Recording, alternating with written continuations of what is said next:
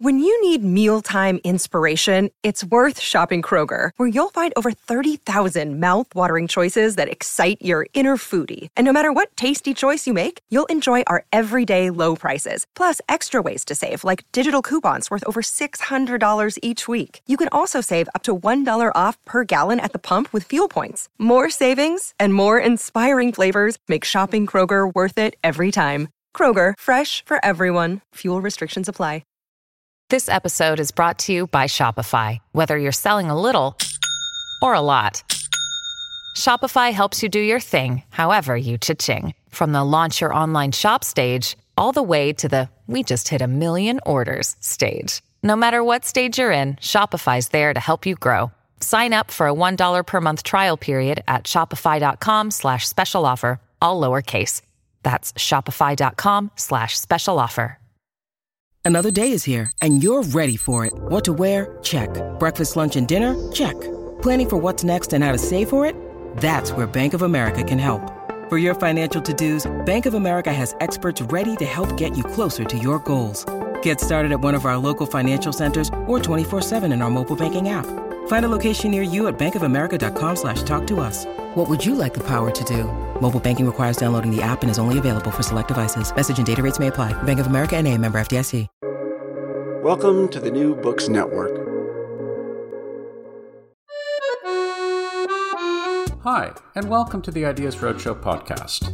I'm Howard Burton, your host and creator of Ideas Roadshow, and I'm delighted to be partnering with the New Books Network to offer you our uniquely eclectic blend of long-format conversations with a wide array of experts across many different subjects. The following discussion is a reformatted podcast version of one of Ideas Roadshow's first 100 film conversations that's available in print as both an individual ebook and as part of a 5-conversation collection in ebook and paperback. Visit ideasroadshow.com for more details. When you think of psychology, what comes to mind? Some will immediately conjure up images of Sigmund Freud or B.F. Skinner, while the artistically inclined might think of a Rembrandt portrait, or perhaps a Woody Allen movie. These days, many biologists view psychology simply as a historical precursor to modern neuroscience, convinced that what we've long called the mind is nothing more than a highly complex series of brain states. For University of Queensland social psychologist Roy Baumeister, however, all of these pictures are missing an essential element, dependent as they are on the long-standing assumption that to understand human behavior, we should focus on individual inner processes. What if, Roy asks, what's going on inside you is actually there to facilitate relating to others? Did you play music for a long time? Is it the guitar thing? Is that something that you've done ever since you were young? Yeah, I came from, my mother's side was kind of musical, and she played the trumpet. She was in some of those little Dixieland bands and stuff like that when she was young. So I took trumpet lessons for a while, but then when I got braces, it was really hard to sustain. Right. So I didn't do anything. And then when I left for college, she said, well, why don't you just play the guitar? You didn't want to waste your musical talent. You can have a guitar. Trumpet you have to play every day to keep up your mouth muscles. Guitar, you can just lean against the wall and grab it now and then. But you had never had any guitar lessons. I mean, you knew how to read music, obviously. But Right, but I'd never had any guitar lessons or really understood the chords and things all that well. But I got a book and taught myself, and I practiced pretty assiduously every day for 10 years, and it was fun. I got to be in some bands, and nothing very good, but a small time was fun. So I became a professor. I had to put it aside for a while, but a while ago I took it up again. I'm getting old now. The thumbs are starting to get arthritis. I was wondering, are there no old guitarists? I would go to there's B.B. King. Yeah, he's one. Yeah. he's ancient. He was young when I was learning in the 70s. He was old then. Right. When I was young, but he must be over 100 or something. But anyway, I noticed in a lot of bands they have old piano and trumpet and everything, but no old guitarists. But I think it's the arthritis. The arthritis gradually undermines your ability to start to cheat on the solo because that's going to hurt to play that one. And Interesting. So I switched to play the piano some. Well, you would think that it would affect pianists, but there are many precedents of older pianists who play perhaps not quite as well as they did in their prime, but awfully well. We're still... Yeah, I find it's not nearly as hard on it. The guitar, you really have to press and hold. And also it's particular, there's no substitute. You really need them. Whereas pianos, it's just my thumbs that I have this. And so, it's a small issue if I really bang it a lot, but it doesn't... a lot of the other fingers are doing the work, whereas on the guitar, the thumb really has to hold it all together and hold the pick. Right. And moving laterally a little bit, psychology, for you, your interest in psychology, let's just talk about psychology generally, as opposed to social psychology at the moment. Was this something that you had been gravitating towards in high school, or was this or earlier, or not at all? Not at all. In high school, I was good at math. I was going to go and be a mathematician. I went to college based on who had the best math department. Oh, so you went to Princeton, right? Yes, for your undergraduate, and you went there studying math to begin with. Yes, yeah. But I guess there are a lot of kids who come there with that idea, and then they see higher math. They sort of put them into really advanced stuff that's very detached from anything you could relate to or whatever. I did all right in it, but all the other courses were so much more interesting. So, and I thought that was the hippie days, and you had to be relevant and so on. So that I studied philosophy and religion, and learn the big questions. And is religion just a product of human psychology or mental states? And philosophically, what do we know? What's right and wrong? All those big questions. I did that for a bit, but then my parents kind of balked and said, well, you're not going to get a job in philosophy. It doesn't really pay. And it was just when people were starting to consider that in college, sort of the transition between the 60s and the 70s as the economy was tightening up. So they said, well, if you want to go to law school or something, then you could be a philosophy major. And I went and interviewed some lawyers and kind of found out what their life was like. And I don't want to do that. So you interviewed, so back up a bit. So you're in, what, second year now? Or yeah, second year. After second year, I needed to declare a major. Right. And so you went and interviewed some, that's pretty forward thinking, especially in the 60s, goodness. By then it was 72, so, but still, yeah. Child of the 60s. But I wanted to know what that life was like. And I remember the guy I talked to, he really liked being a lawyer, but it didn't sound like anything I wanted to do. And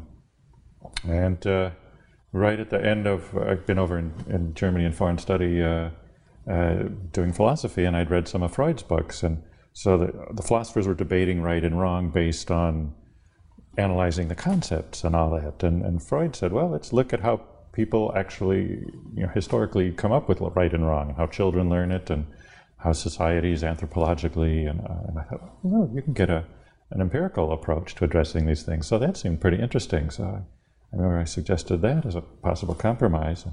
I remember my father's reaction when I said, how about a major in psychology? He said, you'd be wasting your brain.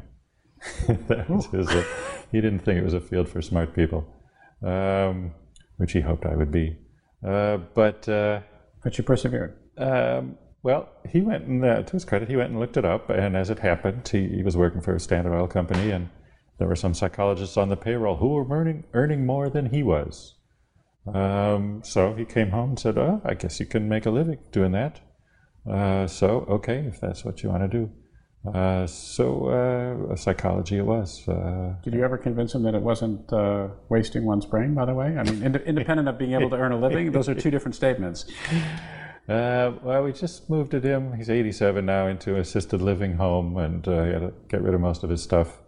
I noticed he brought along copies of a few of my books, so he has them. Whether he's read them, I can't say. Well, that could be pride as well. But, I mean, it might not have anything to do with his respect for psychology as a discipline. It could be his pride for you. I don't know. It's probably getting late to find out. But he hasn't said negative things about psychology. I think really to him a lot turned on the money issue and the fact that you could make a living at it and do well. That's what distinguished it from philosophy in his mind, and so it seemed okay. So you were given the green light to go on, and entering your junior year at Princeton, and you declare a major, and your major is psychology. And how did it go from there? What sort of courses were you taking? How did your interest develop? Were you starting to think more? You talked about your experience with Freud. Were you thinking more about empirical studies right away in terms of human motivations? Were you looking at abnormal psychology? What was your area of interest? Well, back then, I was just a kid and didn't know that much. I thought, well, maybe I should just be like Freud, and I could become a therapist and make money and cure the sick. But it was more like Freud. I was less interested in helping people than in finding out the truth about human nature and ultimate questions. So I thought, I can then write books based on the clinical observations. That was no longer viable. I didn't know that bridge had been burned. You can't study mentally ill and write about human nature on that basis. And the Freudian psychoanalysis was just starting to decline in influence and popularity. Did you study that formally at Princeton or not at the time? Well, the first class I had was by somebody who admired Freud, so we spent a good part of the semester on Freud. And I did learn some of that, but I learned a lot of other things too. Sure. There was also a time when enrollments in psychology had just gone up enormously, so everything was overburdened. Departments that were designed to have 20 students a year were now having 100. That was the case at Princeton. Within like 2 or 3 years, it had gone from a stable 20 a year to my class had 100. Why was that, you think? It had to do with changes in fashion, or changes in the zeitgeist. Interest in social science was stimulated by the 60s activism and the hippies and all that. The hippies kind of had two phases. One was the political phase, and one was the more mystical self-exploration phase. There was a brief surge in sociology enrollments. Just before psychology, they went up very precipitously and then went right back down. That somehow didn't catch on, but there was a brief group of people who did a lot of sociology. The psychology one then turned out to be more durable. I was a good little boy from Cleveland and didn't have much background with hippies or anything, but was exposed to all these wild ideas. And did you have short hair, by the way, when you went to Princeton? Oh, yes, yeah. It had just been a little bit longer because I'd been in a band in high school playing, until the braces got bad. But I had a little Motown band I played the trumpet for. But it's still, it was pretty short. So you did that, and then you decided that you were interested in doing graduate work. So at some point I'm guessing you had thought, you're not necessarily going to be a clinician after all, or make your living in that particular way. Or was there a sense that you needed to have at least another degree, or how did that work? I'd always thought I would get a PhD. I wanted to be a professor of something, starting as soon as I stopped wanting to be a general in the Civil War, I think. Oh, really? End of elementary school. Partly my father had looked around, and he had an uncle who was a professor, and he thought that was a really good life.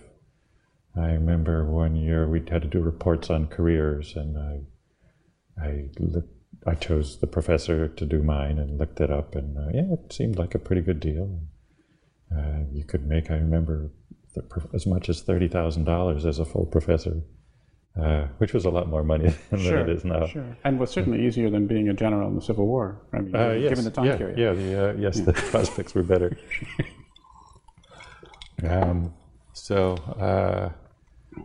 I was always going to be math and then philosophy, and so it was psychology. They needed professors too, and so the clinical psychology professors seemed to have a very good situation. They could do clinical work, make extra money, and talk to people, and so on. But it was very difficult to get into clinical psychology. They were having hundreds of applications for every place.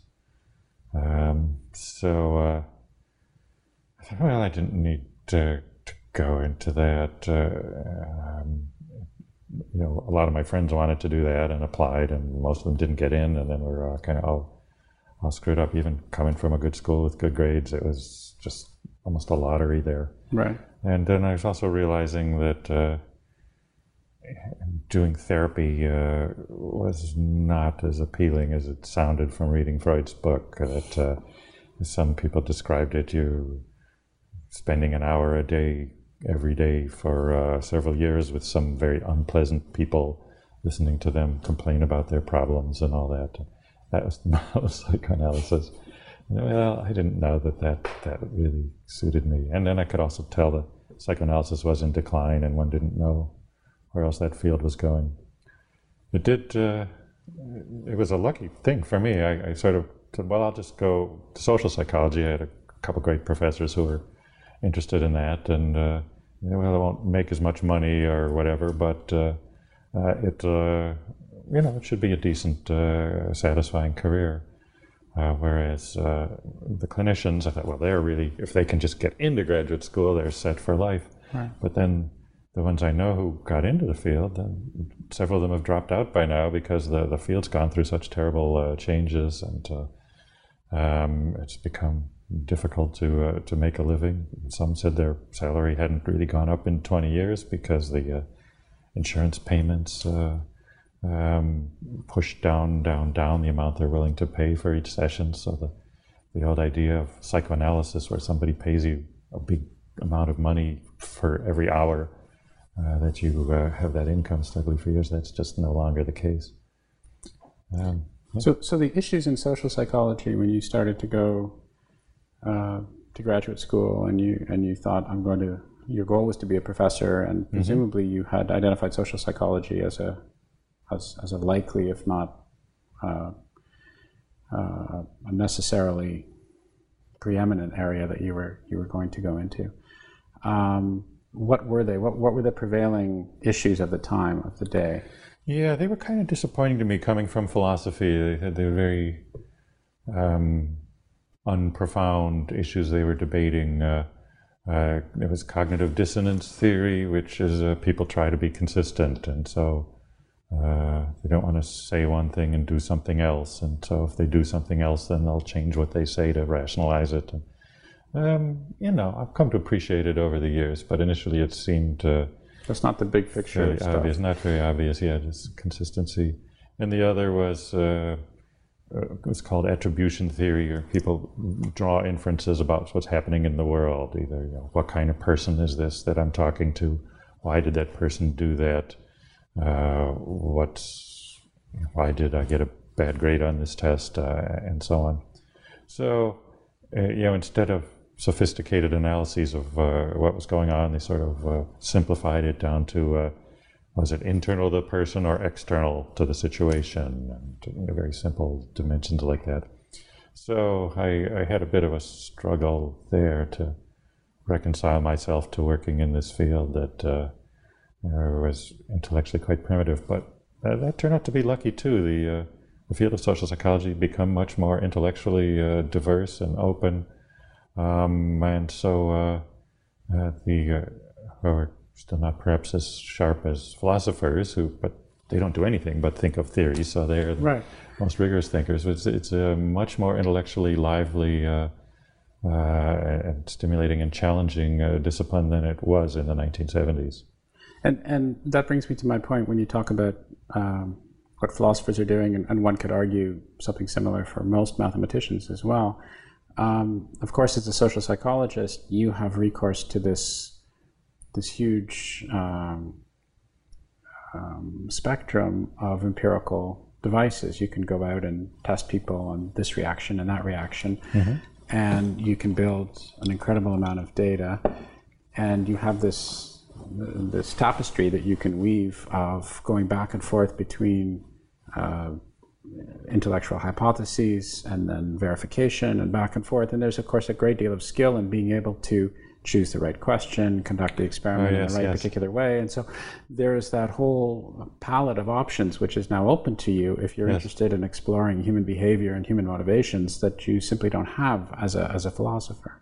Yes, one of my professors in graduate school had that same view. He said, what attracted me to psychology was an experimental approach to philosophy, and you can do studies to actually resolve questions and reach some answers. It changes our focus. The philosophers, like if you're interested in right and wrong or responsibility or knowledge or whatever. They'll really debate the borderline cases at great length.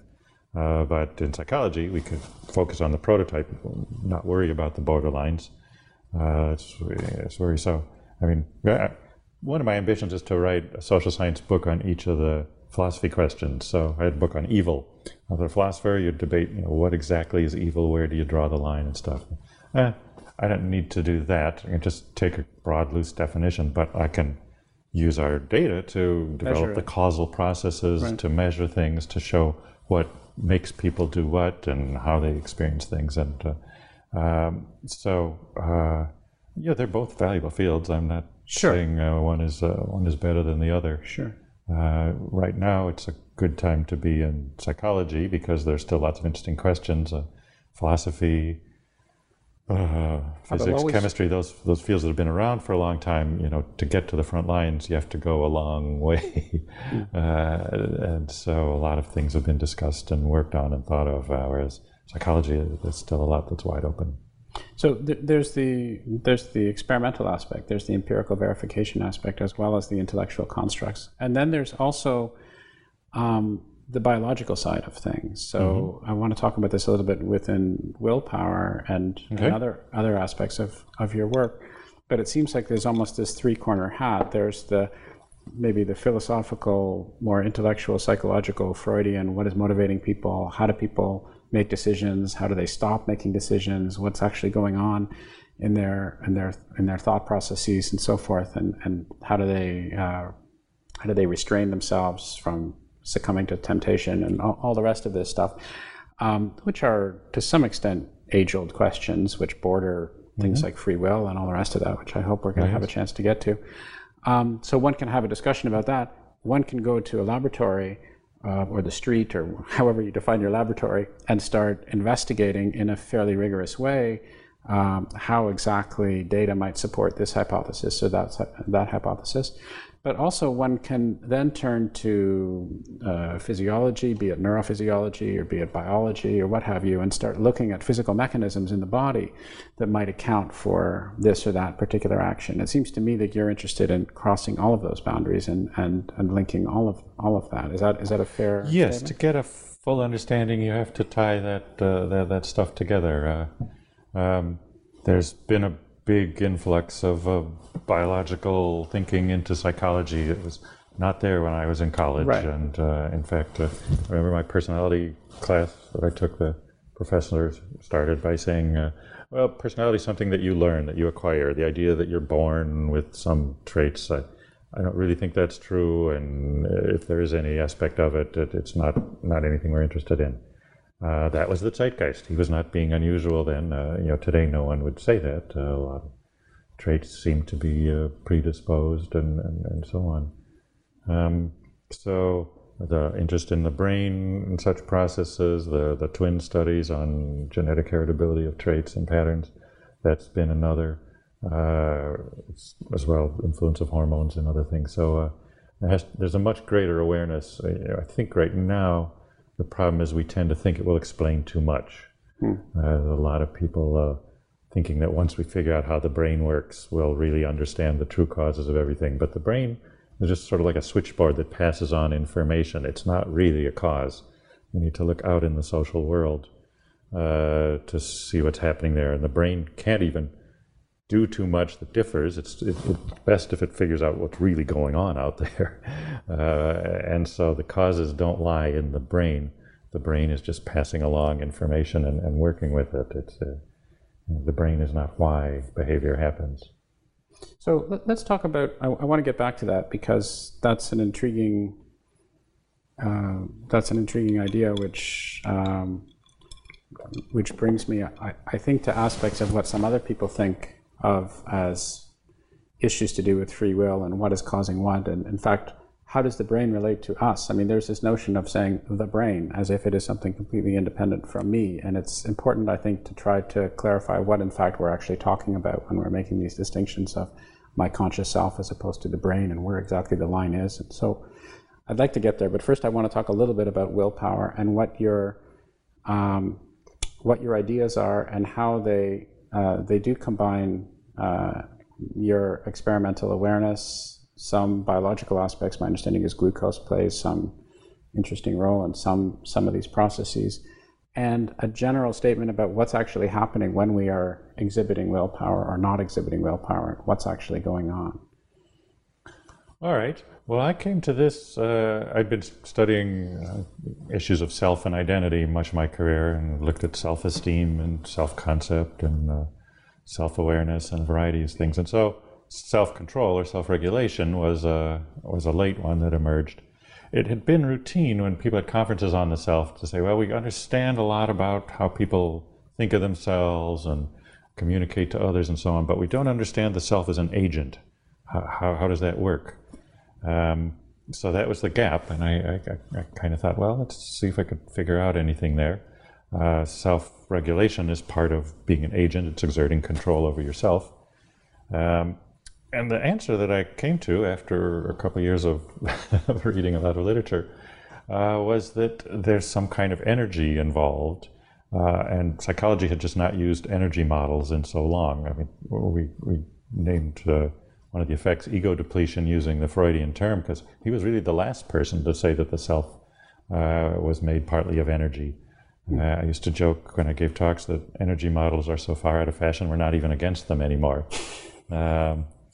But it really did seem to fit that willpower, self-control worked like there was some energy that got used up. I wrote this in a book with two colleagues, and I was away on sabbatical, and we sent it back to my graduate students. I read it because I wanted to keep them involved, and one said, well, we could do experiments on this.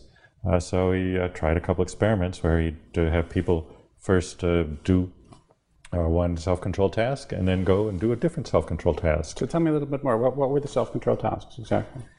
Well, one was, I think the first study, the measure, the one was how long they could squeeze a hand grip, those little exercise things. Yeah. And, after a minute or two, it gets hard, or even after 30 seconds, because it's springs pushing apart, right, and your hand gets hard, so you want to release it. So it takes self-control to make yourself keep on squeezing. We had people, to use their self-control, we had them watch a movie that was kind of upsetting, wildlife dying and things like that. And we either told them control your feelings, stifle them down, or amplify your feelings, try to react as strongly as possible, or just let your feelings go however they go. In other words, not exert self-control. And we showed that either the changing your emotions in either direction, increasing them or decreasing them, that seemed to reduce how well they did on the hand grip afterwards. Because they had lost energy. Yeah, they'd used up some kind of energy trying to control their emotions that they then didn't have for the other task. Right. We had another that my friend Dan Wagner had been reading something in Tolstoy. I guess it might have been an article in Playboy about Tolstoy or whatever. They said that Tolstoy used to make a bet with his younger brother that he couldn't go 5 minutes without thinking about a white bear. And the brother would say, yeah, I do that all the time. So we may take the bet, but then as soon as you try, you can't do it. So we tried that, think about anything you want, and in one condition, don't think about a white bear. Then we measured, from stress research, how long do they keep trying before they give up on this very difficult puzzle. It's actually unsolvable, unbeknownst to them. And so you're mean people, you psychologists. No, this is not hard. This is fun. And so, sure enough, the people who had tried to shut that thought out of their mind, they had apparently less willpower or less energy of some sort because they gave up much faster on the difficult puzzles as composed. We had a couple control groups. Right. Probably the most famous study from the early one was the radish study. Diane Tice, my wife, and we were sitting around in the lab meeting thinking of ways to test this, and she said, we should get like a big bowl of radishes and a big bowl of chocolates and say, we really need you in the radish condition. So they have to sit there eating radishes, wishing they had chocolates. And so we set up an experiment like that, where some were told to eat the chocolates and cookies, others had a no food control, but the crucial ones were the ones who had to sit there with the radishes and supposedly eating the radishes while all these They had to tempting- watch other people. Well, they didn't watch other people, but they were alone in the room with them. Right. And we baked the cookies right in the room, so it smelled so very delicious and totally tempting. So that was probably the meanest thing we did. But we let them have a cookie when their study was done. You let them have one cookie? I don't know. They probably couldn't eat anymore because they were filled with radishes. But they didn't eat very many radishes either. We hoped they would eat the better part of one. But anyway, then in another room, they also gave up faster on another difficult perseverance task. So there are half a dozen other kinds of procedures that we use, but you get the idea. You use up your willpower in one thing, and then you don't have as much coming for the next. So that. And so what are the obvious ramifications of this? So you look at it from an energy perspective that people hadn't been doing before, and you think, okay, now I can understand. We have a way of. We have a hypothesis. We've tested the hypothesis. There seems to be some evidence favoring this hypothesis. So what are the implications in terms of everyday behavior, and what are the implications also in terms of looking at perhaps a broader spectrum of human behavior from an energy perspective? It's good to think big. Implications for everyday life. You realize that your self-control, your willpower is not a fixed trait of your character, but a fluctuating resource. And yes, some people have more than others, but regardless of that, at times you have more than you have at other times, and you want to understand what makes demands on it.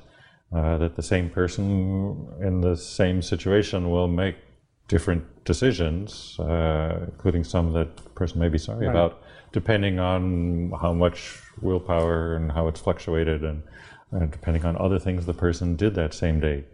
A big extension of this was, remember, the idea was to understand the agent aspect of the self, the executive function. So controlling yourself is part of that. Making decisions in the world would be another. And so we did some experiments to see if indeed doing self-control on the first task, the other way around we started, if making a bunch of decisions would then impair your self-control on the other task. And I remember this study I was really interested in. I kind of held my breath on that one more than anything since I'd gotten tenure. So, this could be really big if it, and sure enough it did. It took a while because the decision-making people are very picky, the reviewers at the journals. But eventually we got enough data to persuade everybody and published a study, yes, that making choices depletes that same resource. So some people realize intuitively that your willpower gets worn down or whatever, but they don't have any sense that making decisions will deplete you in that way. I had an article in the New York Times called "Do You Suffer from Decision Fatigue?" And it was like the most emailed article for weeks on end, and it said possibly of the year, because a lot of people suddenly could relate to that. A year or two later, we saw in an interview that President Obama he decided he's just going to wear the same colored suits every day. Avoid that energy depletion. He doesn't want to waste any money deciding what to wear or what to eat, because he's got tremendously difficult decisions to make. As they say, that the decisions that come to him aren't any easy ones. The easy ones are made lower down the chain, and he just gets the really tough ones. So he doesn't want to waste any energy. I mean, you can imagine, in fact, having your national security perhaps put at risk by Giorgio Armani, or maybe something like that. I mean, you wouldn't want that situation to actually occur. But more seriously, I mean, presumably people could change their behavior then. I mean, they would think first of all about maybe being in, this is what I would think, and so correct me if I'm wrong, maybe being in better shape so that I could weather the storm of decisions, as it were, a little bit better, eating in such a way as to have my energy intake tied to not so much social conventions as my own personal timeline or framework or daily orientation for when I'm making bigger and bigger decisions or more significant decisions, that I'd want to be thinking from an energy perspective, again, about this energy coming in and out, I'd prioritize my decisions, and I'd make sure that I had as much strength as possible to be able to render these decisions, well, presumably better. I mean, I guess that's another thing that I was going to ask you. It's one thing to be able to make a decision. It's another thing to make, of course, a good decision as opposed to a bad decision. Right. So it's not clear. It's not clear that energy is necessarily tied to efficacious decisions. It's certainly tied to the ability to make decisions, maybe. Yeah, they're very. Most of the evidence on this is that you make better decisions when you have more energy.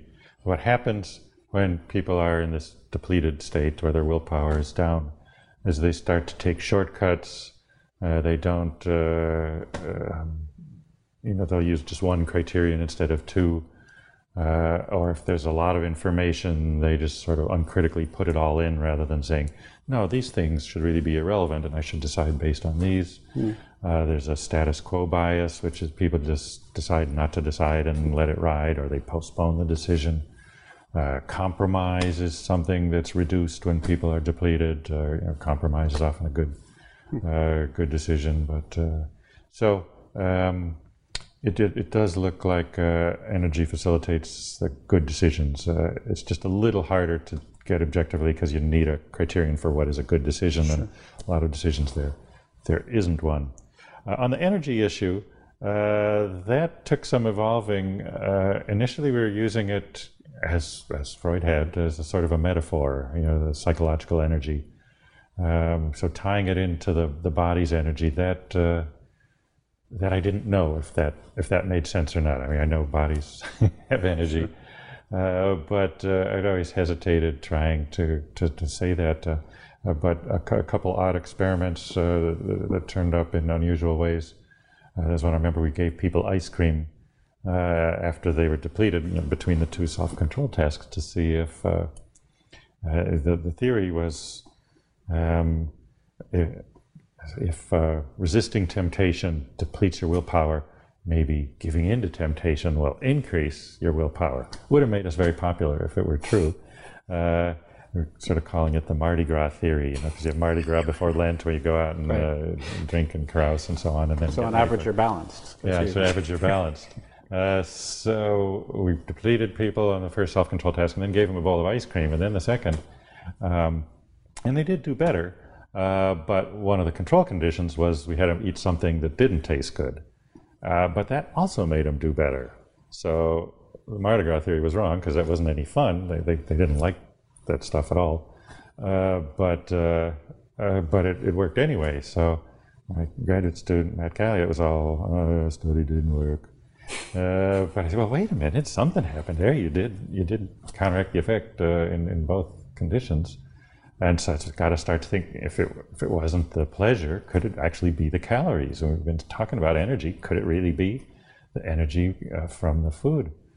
So that's at the point we started, reading up on glucose and energy processes in the body and so on, and that led us into seeing that that's a complicated link, and clearly glucose is part of the story. We don't know that we've got it all figured out yet, but that was a big move to think in terms of physical energy. Hence, you're right, is what you suggested, that if you want to make good decisions, you should get enough sleep and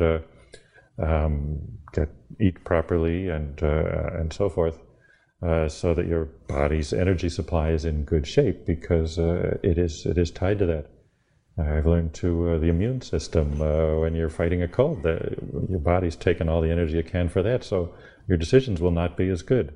You think, well, I'm just fighting a cold, I can go in and take a test or do whatever I was assigned to do. No, you won't do it as well. I used to push myself to keep working whenever I got sick. The physician would say, go drink fluids and take it easy. Don't work. I think, well, I'm not out in the hot sun digging ditches or something. I'm just sitting at a desk working at a computer. That shouldn't be a problem. But, I realized you do that, and you're starving your immune system of the energy it needs. And so then you're sick for a long time. And then the work I did was generally poor quality anyway. So now if I start to get sick, I just try to detach from everything and go and really lie down in bed and sleep for 36 hours. You do that, you can usually avoid getting sick. And it turns out to be the most efficient thing in the long run, even though it goes against the grain. So it's an investment in your future energy and decision-making processes, and of course health, as you said before. Yes. Have you thought about, or have you done studies that have more rigorously, quantitatively analyzed this aspect of energy? You pointed out the study of the ice cream and something which didn't taste as good as ice cream, but they were roughly equivalent in terms of calories. And so the effect was the same. It wasn't related to whether people were happy that they were having ice cream. It was really the energy intake that they were having.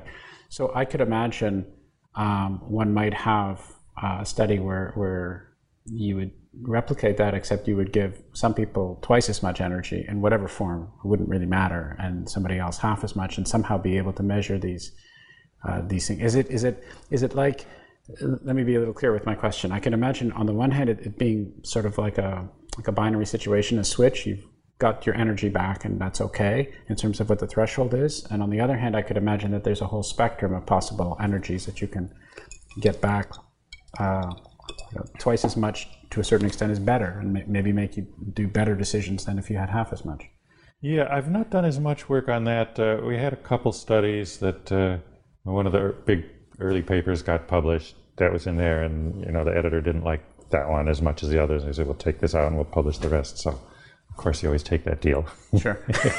But my sense of what it was is that when you're fully charged, you're getting more glucose or energy or whatever doesn't do any good. Sure. But then there's a continuum of how depleted you can be. And our current work actually we've compared when people are just a little bit depleted, or they've used some of their willpower, versus if they've done a whole lot and they're really more wiped out. And those are somewhat different states. But that suggests how much input, how much ice cream or glucose or whatever you would need to get back to zero. That would be different depending on how far down depleted you are. Right, yes. And presumably at some point, and maybe I'm adding too much of a energetic structure on this, but at some point you might be able to have some kind of theory of putting some limits on how much energy various choices actually take. So not rigorously, not to the millicalorie or whatever it is of these things, but you might be able to say, well, choices like this in this particular equivalence class, they typically take this amount of energy, and so to get back up, you would need to rescue your depletion rate by having such and such energy on the other side. You understand what I'm saying? Yes. We don't. I don't know enough of. I don't think the decision area has enough of a framework really to give a taxonomy of decisions. We can say the more complicated ones will take more energy. We have found a couple things where there's an obvious right answer or an obvious best choice that doesn't seem to deplete people as much. Sure. It's sort of struggling to find a criterion to make that's one thing.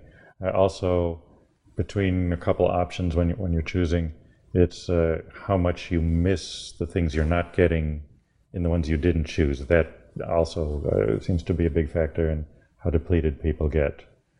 So you're choosing between two cars, and one has a color that you like or whatever, but the other is better in other respects.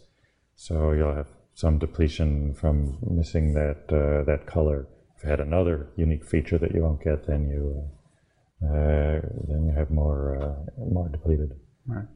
Do you have a certain time of the day with respect to when you're eating or when you're sleeping, when you personally now opt for making more significant decisions?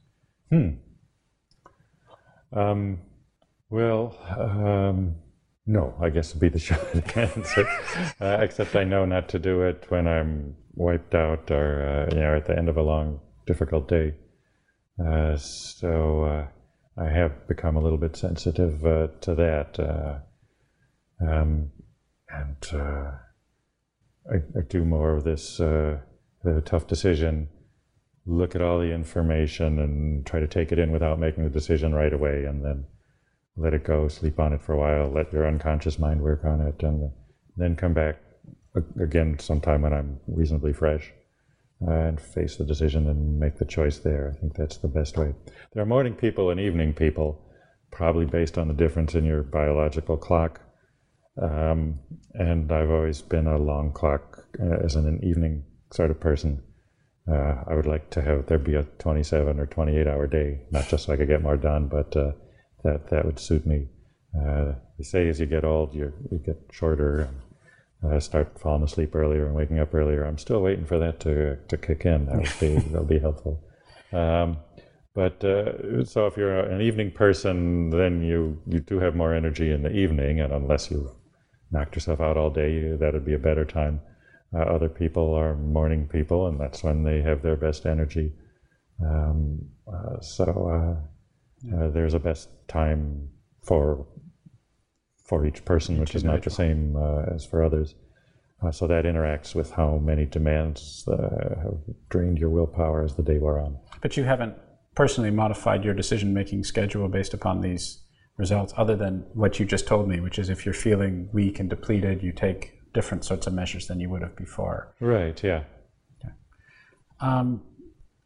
You mentioned unconscious, and I stopped going in the direction of where I'd now like to go, which is to talk about the process of decision-making in terms of this notion of agency and who's making the decision and what we mean by the unconscious. So maybe I can just start off asking you what you think the unconscious actually is and how much of a role you think that it has in many of the decisions that we make. Okay, well, it's been a huge change. Again, I started studying Freud long ago, and for him, the unconscious was kind of this dungeon of dangerous thoughts that are banished from consciousness, and lurking wicked desires and stuff like that. Nowadays, conscious is more like your support staff, who's working behind the scenes efficiently, helping you get things done. We have to recognize that consciousness, probably a late evolutionary product, and lots of stuff is going on in the brain and in the mind, and only a little bit of it is conscious. Some people think, well, consciousness doesn't do that much, that it's just sort of riding along, enjoying the show, but I'm rather skeptical that nature would have gone to all the trouble to create consciousness just to have a spectator. So I think it's because there are things you can only do in consciousness. I remember I put it once that the consciousness is a place where the unconscious mind can construct meaningful sequences of thought. The unconscious can learn specific ideas and associations. It's really good at fast things. But sentences and paragraphs and stories, telling stories is such a big part of being a human being. But that, nobody tells a story unconsciously. Indeed, to talk, you have to be aware of what you're saying. It helps. It's very hard to talk while you're actually doing something else in your mind. But if the unconscious is a support staff, as you say, then it's just part of, it seems to me, this neurophysiological stuff that I have. There are all sorts of things that I don't know what's going on in my particular brain. I can call it unconscious. I can call it instinct. I can call it, I can identify it as various neural firings or whatever it is. But it seems to me what you're saying is, to take a concrete example, I can reach out and choose this book, or I can reach out and choose that book. I, broadly defined as what we all mean by my conscious self, decide to pick, say, the book on the left, and then stuff happens. Is that what we're talking about? And somehow my unconscious may be, there are all sorts of things I'm unconscious about. I'm unconscious about regulating my heart, for example, right? I'm unconscious about all sorts of physiological aspects. That seems different than what you're saying. But it seems like this idea of the unconscious as a support staff is just, I don't want to say just, I'm not diminishing it, but is an expression of the standard account of free will and consciousness, to use these glorified terms, that most people have, your man on the street, myself included, as it happens. Is that fair? I didn't see, what was the link to free will? So, okay, so that's a good point. I didn't specify the link to free will. Perhaps I could say it. this way. Remember, the unconscious can pretty much run the show. Behavior happens all the time in other animals, even without consciousness in the fully human sense. So we probably could function to some degree without that much consciousness, but consciousness gives us the ability to do other things. I mean, animals, they eat and sleep and reproduce and run around and do all those things, but animal societies don't think of other ways to do things. They haven't developed a global economy or redefined gender roles or switched to democracy from alpha male organization or anything like that. So it's things like that where consciousness becomes important. Okay, so let's, maybe I'm getting confused by this, because when we start talking about societies, that's a whole different issue. When we start talking about consciousness, I'm not sure, quite frankly, that my dog does not have consciousness. It depends on what we mean actually by consciousness. Okay. So I don't believe, like Descartes did, that my dog is some autonoma. What's the word I'm looking for? Automaton. Okay. Consciousness theories, there are two levels that they sort, and where I explain them in simple terms is the one is that we have in common with lots of other animals, and the other that's uniquely human.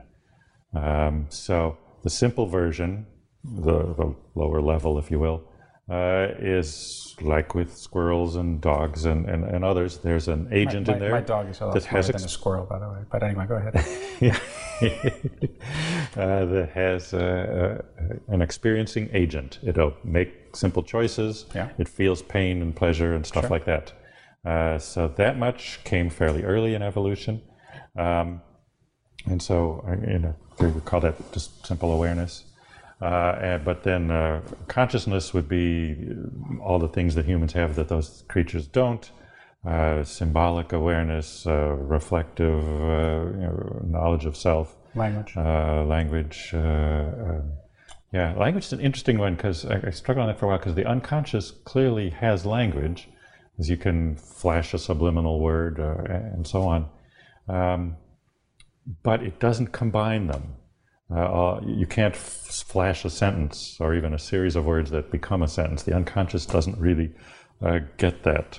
I know scholar Tony Greenwald says he's been following the priming literature for years, and there's not a single study that passes what he called the two-word test, to prime two words. If you prime two, it doesn't combine them. So you can prime green, and the unconscious thinks, okay, green is good. And prime bread, I think bread is good. If you give it green bread, it thinks, okay, that's a double good. And so it takes conscious mind to see, oh, I don't know about green bread. That's not a simple combination of those two.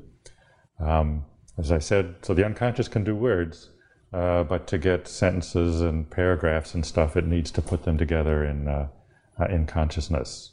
But if I'm a neurobiologist, which I manifestly am not, but if I'm a neurobiologist and I hear you saying this, I say, okay, you're using these terms conscious and unconscious, and yeah, I have an understanding of things. There are things that I do that I'm not aware of.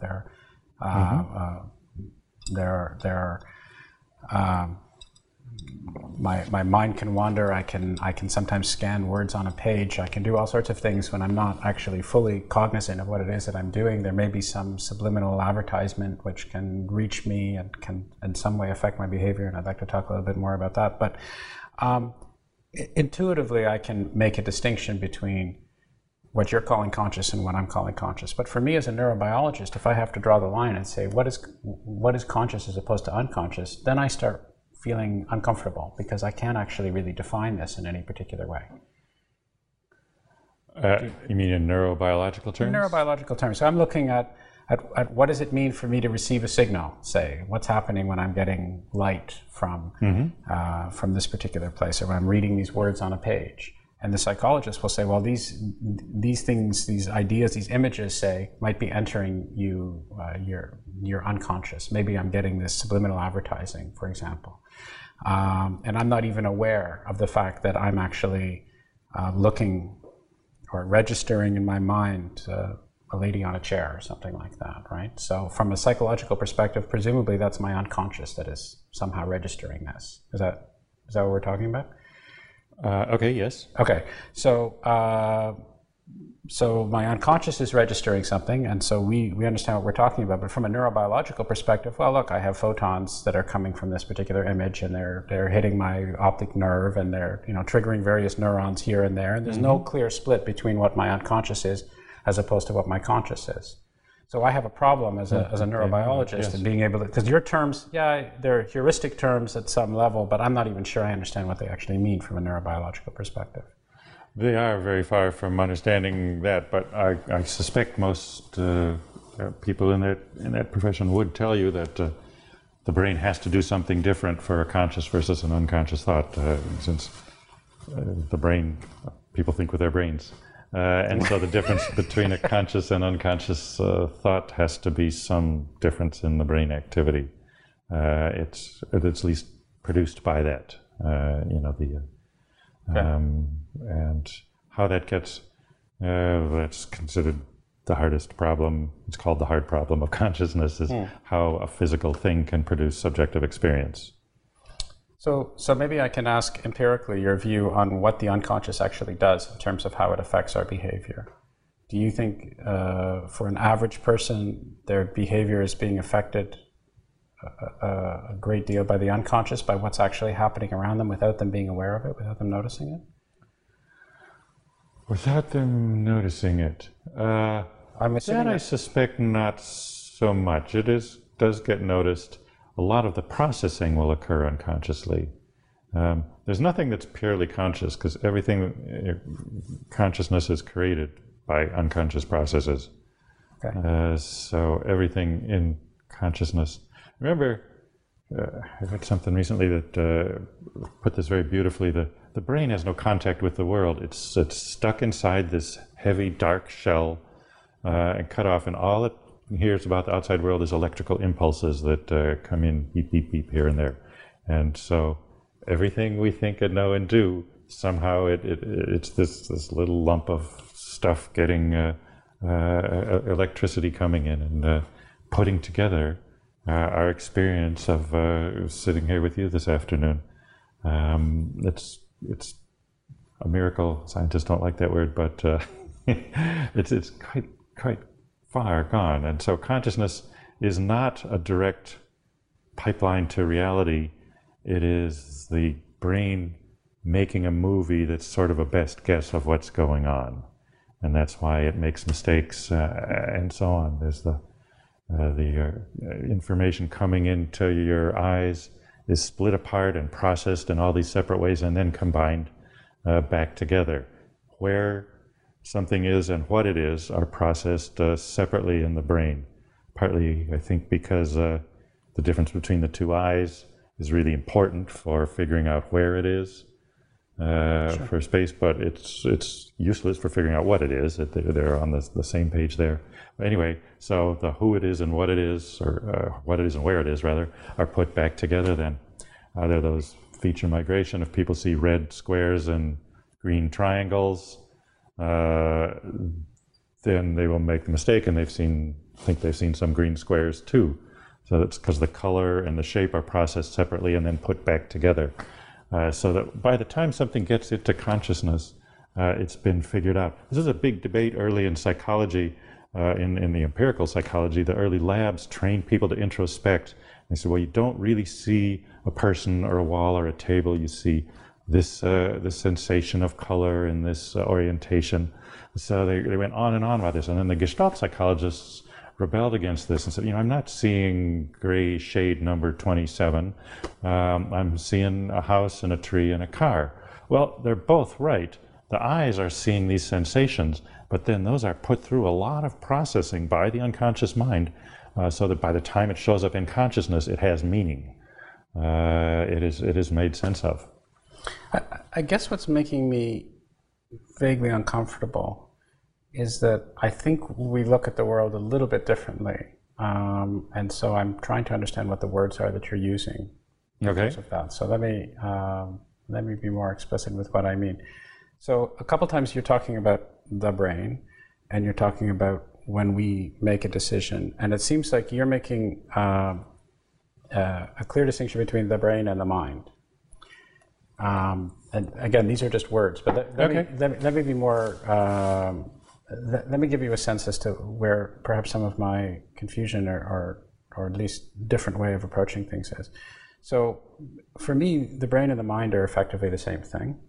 I look at the brain as an integral part of me, and exactly as you said before with the analogy of the support staff and so forth, I use the brain to be able to.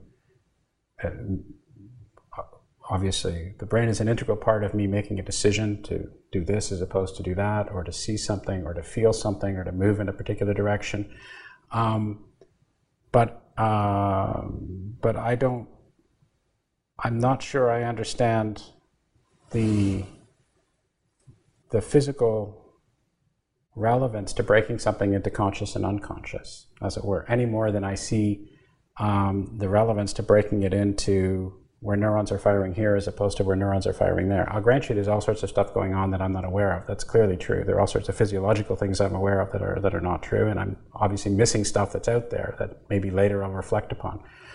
But I guess I just see it more simply as I have this big neurophysiological toolkit, which is an essential part of me, just like my arm is an essential part of me. And I make decisions using this, and well, maybe that's it. So I don't see the need, and I'm not sure I understand why it's helpful to make a distinction between something like the conscious and the unconscious. Do you see where I'm going with any of this, or? I keep thinking I'm seeing where you're going, but you don't.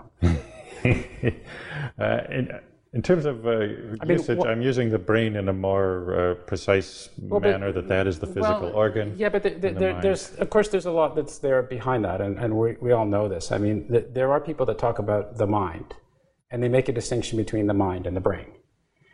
There are people who believe that there is no distinction between the mind and the brain. And the brain is just, the mind rather, is a manifestation of the brain, specifically brain states. And I'm one of those people. I don't think that the language which is being invoked to describe the mind in its various manifestations is necessarily helpful, or I'm not sure exactly what you're getting from making those distinctions. Okay. What confuses me in your argument is you're saying there's no point in distinguishing conscious from unconscious, and yet you're conceding that you know some things happening in your brain, although I don't really think you're conscious of what's going on in your brain per se. Well, it depends on how you define. Sure, depends on how you define. So how many neurons are firing in your brain right now? Well, clearly I don't know how many neurons are firing in my brain. That's why I say it depends on how you define consciousness. Of course, I'm not defining consciousness. I don't know how fast my heart is firing right now. I don't know what's going on in my leg. I don't know what's going on in your leg. And I'm not trying to be combative at all. I'm trying to understand. Well, let me just back up. So I represent the philosophical position that my mind is a manifestation of my brain. Okay. If it's a manifestation of, then it's not. I'm not saying it's the same thing. Well, what I mean by mind, there's this question: what do we mean by mind? What do we mean by I? What is the self exactly? Right? These are age-old questions, and of course, I don't have knowledge of what's happening neurophysiologically. But if what I mean by me as a conscious being, just like what you mean by you as a conscious being, is solely a product of what's actually happening in my brain. So, that clearly could not be true. Or are you believing that it's true? Why could it clearly not be true? Because the brain, in turn, is reacting to what's happening out in the world. Oh yeah, sure. The brain is not born. My brain. No. I'm not saying my brain is a black box. My brain, in its interaction with everything else, obviously there's stuff coming in. It's getting signals and all the rest of it. Well, but that adds a lot. See, I used to believe the same thing that you did, but what kind of got me is that how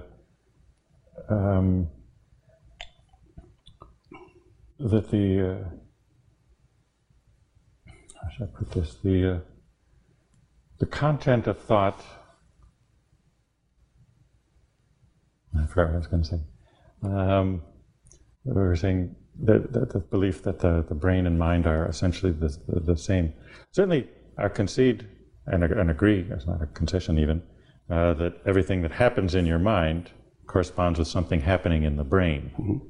But there is a higher level, it is more meaningful. A neuron, so I mean, what happens in the brain is electrical activity and chemical reactions.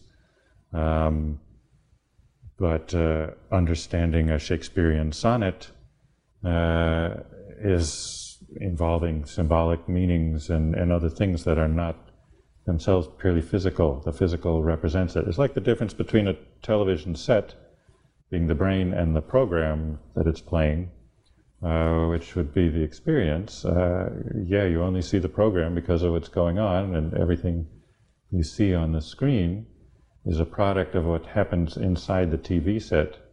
But it doesn't mean that the President Obama is really nothing more than electrical activity inside the TV set. There is, I think, a real President Obama and a real station filming him and transmitting that. And so the brain is processing that symbolic information, the brain being the TV set this time, and producing that. Okay, so I want to leave Obama out of this because the poor guy was already, we already discussed his wardrobe and we brought him in too many times. Let me take your sonnet example. Okay. So that's, clearly there are incredibly complicated processes that go on, and I think one can impose some sort of hierarchy in terms of their complication, in terms of our level of understanding. So, or neuronal experience, right? I mean, it's fairly easy, not easy, but it's relatively easy for us to have some sense of what's happening in my brain when I'm looking at your jacket and how I'm measuring it as the particular colors and the shapes and the space. That's complicated, but whatever. We can have some sort of structure. The idea of my level of appreciation of a Shakespearean sonnet is vastly more complicated, I would imagine, in terms of its ability to be assessed neurophysiologically. But I'm not sure that it's a matter of kind rather than a matter of degree. So.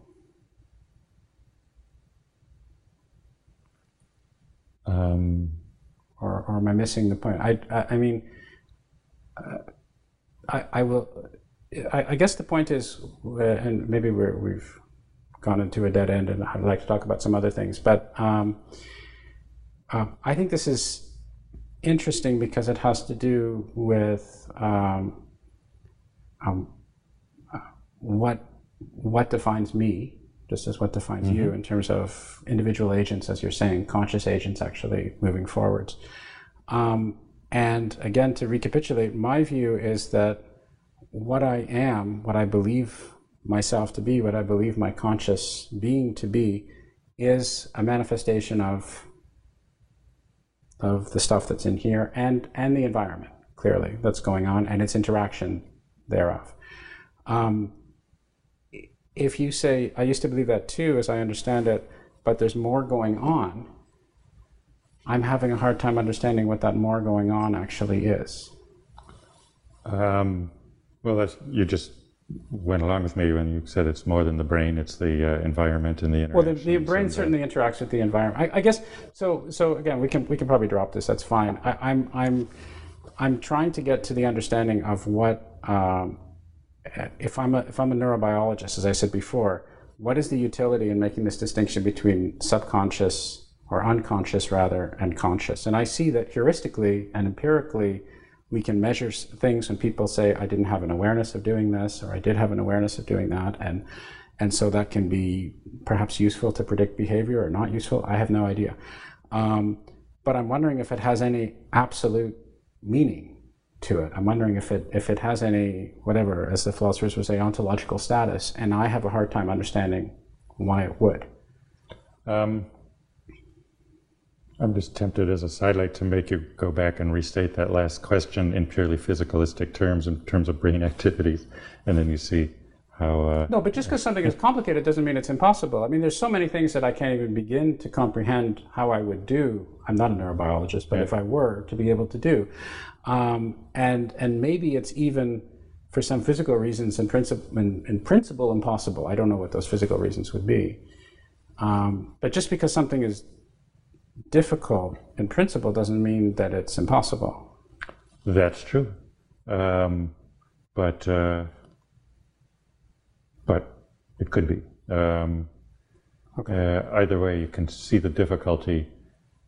You certainly need to say simply that mind is nothing more than brain, and then you want to ask a question, is it meaningful to make a distinction, and so on. Well, even using the word meaningful, okay, that's not a brain word. Fair enough. Fair enough. And this gets into a topic that's actually quite close to my heart, which is the reality of meaning. I've very reluctantly come to think that to understand reality, especially psychological reality, we need both to understand physical processes and meaning as essentially non-physical relationships. I mean, a relationship between a symbol, between, say, a flag of France and France, it's not a physical connection like the molecules of France are exerting influence on it. It's a symbolic connection. It's easiest perhaps to see with mathematics that 7 times 8 equals 56, and it always did long before there were humans with brains good enough to figure it out. Right. It's not culturally relative. Every culture that learns multiplication gets the same answers. Right. There are some that haven't figured it out, but when they do figure it out, they will get the same answer. It's objectively there.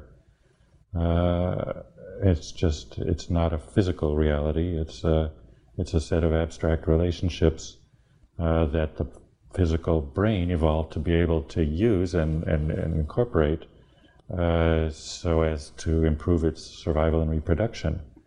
But the claim, I think you're saying, is that independent of whether or not the physical brain evolved to be able to understand it, 7 times 8 equals 56, period. Mm-hmm. So in a possible world where there are no physical brains, 7 times 8 would still equal 56. Yes, I think so, yes, yeah.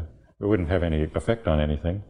Well, not on us if we didn't get there. But I mean, so this, of course, as you know, is a sort of standard Platonist, mathematical Platonist argument that there are these truths that exist somewhere outside of space and time. Just like, I guess, you would argue by extension there is some level of meaning. Your example of France, the flag of France and France, there are these relations that exist outside of space and time somehow. It goes with the idea that all languages have basically the same concepts, just different words for them. And they slice it a little bit differently here and there, but translation is very effective, and there's very few thoughts that cannot be expressed in one language. So it kind of suggests there's a universe of concepts that all these languages, hundreds, or actually thousands of languages all over the world, invented pretty much to say the same thing. It's raining, I'm hungry, my child is sick, let's go have sex. There's danger, there's a snake. Right. But that could be that our brains, that could be human dependent, of course, that there's something in the human brain which predisposes us to use language in a particular way, maybe even in an identical way, if we're clever enough to realize what identical means. Well, it would have been better if that had carried a little farther. It would have been easier for us to be on the same page linguistically. But apparently nature couldn't quite put the language in. Instead, the brain is really well designed to learn the language wherever it happens. And there are several different kinds of grammatical structures and so on. But all this making things complicated. But are interested in meaning of life. So meaning is, life is a physical event, a physical process, and meaning is not a physical one. So the big question of the meaning of life is difficult because you're using oranges to understand apples or something like that. Right. How did we get to the meaning of life? Just meaning as non-physical reality. And we're talking about the difference between, between what the brain is doing, that your subjective experience of you. So people who distinguish brain from mind, and I'm certainly in agreement that everything that happens in the mind is based on something that happens in the brain. It's just the brain is working with other stuff too, including meanings and non-physical relationships. It is representing them, again, like the TV set represents the broadcast and shows a program. And the program is, in some sense, distinct from the actual transistors and whatnot inside the TV set, sure, even though they are producing it. And that's the same way. I would see the brain and mind relationship in the same way. Nothing happens on the TV screen that isn't a result of what's going on inside the television set, and in the same way, nothing happens in our mind that isn't produced by neural activity. Right. So that analogy, the reason I was rebelling against the other analogy was I thought you were going to, when you were mentioning Obama, I thought you were referencing some entity that was outside of the entire TV mechanism. But if we're talking about what's on the screen, is a manifestation of what's inside the box, fine. Yes, but remember, part of what's inside the box did come from what was outside. Just as what happens what's in your brain isn't producing much out of its own. It is taking in information from the world and sure, but those realities exist in both cases, both examples. In both examples, both realities exist. Yeah, right. I'm all for reality. Right. Right. Okay. So, I guess what I had wanted to do was I had wanted to move towards, we certainly don't have to, but I had wanted to move towards free will. Okay. And what I mean by free will is some, what I mean by free will, first of all, is that I, as an individual agent, am sufficiently autonomous that I can make, that that I have a choice to be made between any two options, mm-hmm. And I have it in my power to, completely within my control, to be able to take an action in one instance as opposed to taking an action in another instance, or vice versa. And my understanding is that that there has been some research into social conditioning and social factors that would be behind the scenes impinging upon my choices to the extent where I may not even be aware of the fact that I don't have complete autonomy in making those individual choices, and that some people believe that for a combination of cultural factors, I might think that I can choose in whatever direction I want to, but actually I am predisposed towards one particular choice rather than another particular choice. Yes, I think the idea of complete freedom, as if you would know everything, that's probably an ideal. The philosophers like to debate. The philosophers like to debate the question of free will. Is it yes or no? Do people have it or not? In psychology, most things are on a continuum. So some acts are freer than others. But is the unconscious contributing factors? Well, everything that happens in consciousness is a result of the unconscious, so yes. Can there be things that influence your decision that you're not aware of? Yes, there can. Can you think you made a free choice when you were actually tricked or primed? Yes, you can. So, to me, the requirement that it be complete or absolute is probably, if you want to insist that free will is that, then there's probably not going to be anything that meets that criterion. But the difference between freer and less free, people know that difference in their daily lives. They see it in others. It is something that really happens. And to me, the crucial thing is the world often consists of, there are multiple possibilities.